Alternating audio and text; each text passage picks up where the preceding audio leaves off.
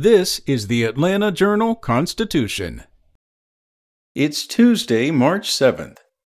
Atlanta mogul Tyler Perry is interested in buying a majority stake in BET Media Group from Paramount Global, according to the Wall Street Journal, citing unnamed sources.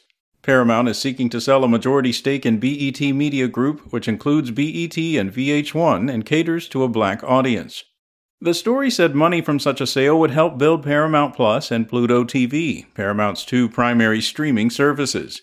Since 2017, Perry has had a working deal to create content for Paramount's networks and owns a minority stake in the streaming service BET Plus, where much of his recent content resides. Robert Johnson founded the original BET cable network started in 1980 and sold the company to Viacom in 2000. Viacom has since been renamed Paramount Global. In other news, of the 23 arrested and charged with domestic terrorism after protesters threw large rocks, bricks, Molotov cocktails, and fireworks at officers and torched construction equipment at the site of a planned training center Sunday evening, DeKalb County jail records show only 2 have Georgia addresses. Detainees hail from as far as France and Canada. Detainees arrested afterward included 1 from Atlanta, 1 from Athens, and the rest from elsewhere.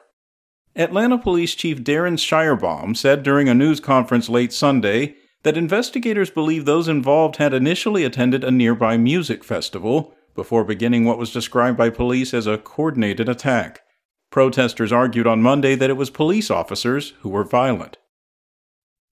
Up next, the leaders of the effort to split Atlanta into 2 municipalities have called it quits for now, after their Buckhead secession movement was crushed in the Georgia Senate. The Buckhead City Committee announced its farewell to supporters in an email late Sunday that assailed Governor Brian Kemp and other Republicans who raised concerns about the breakaway push.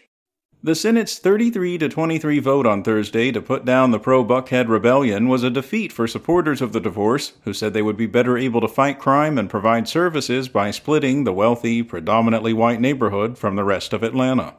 The cityhood effort was opposed by every elected official in Atlanta and a broad coalition of local leaders who said it would irrevocably weaken Georgia's capital. Some major businesses even pledged to secede from Buckhead if the cityhood push somehow prevailed. But Lieutenant Governor Burt Jones, who endorsed the split as he campaigned to be the Senate's leader, advocated for the measure to advance in his chamber. Some of his allies, too, privately called for a vote to bring finality to the festering issue. And fueled by burnout, trauma, exhaustion, and the stress of working in an increasingly politicized environment, a staggering number of public health workers in Georgia have quit their jobs during the COVID-19 pandemic. According to data obtained by the Atlanta Journal-Constitution and a national study, 3 years into the pandemic, the loss of workers continues, but the rate of worker departures has slowed.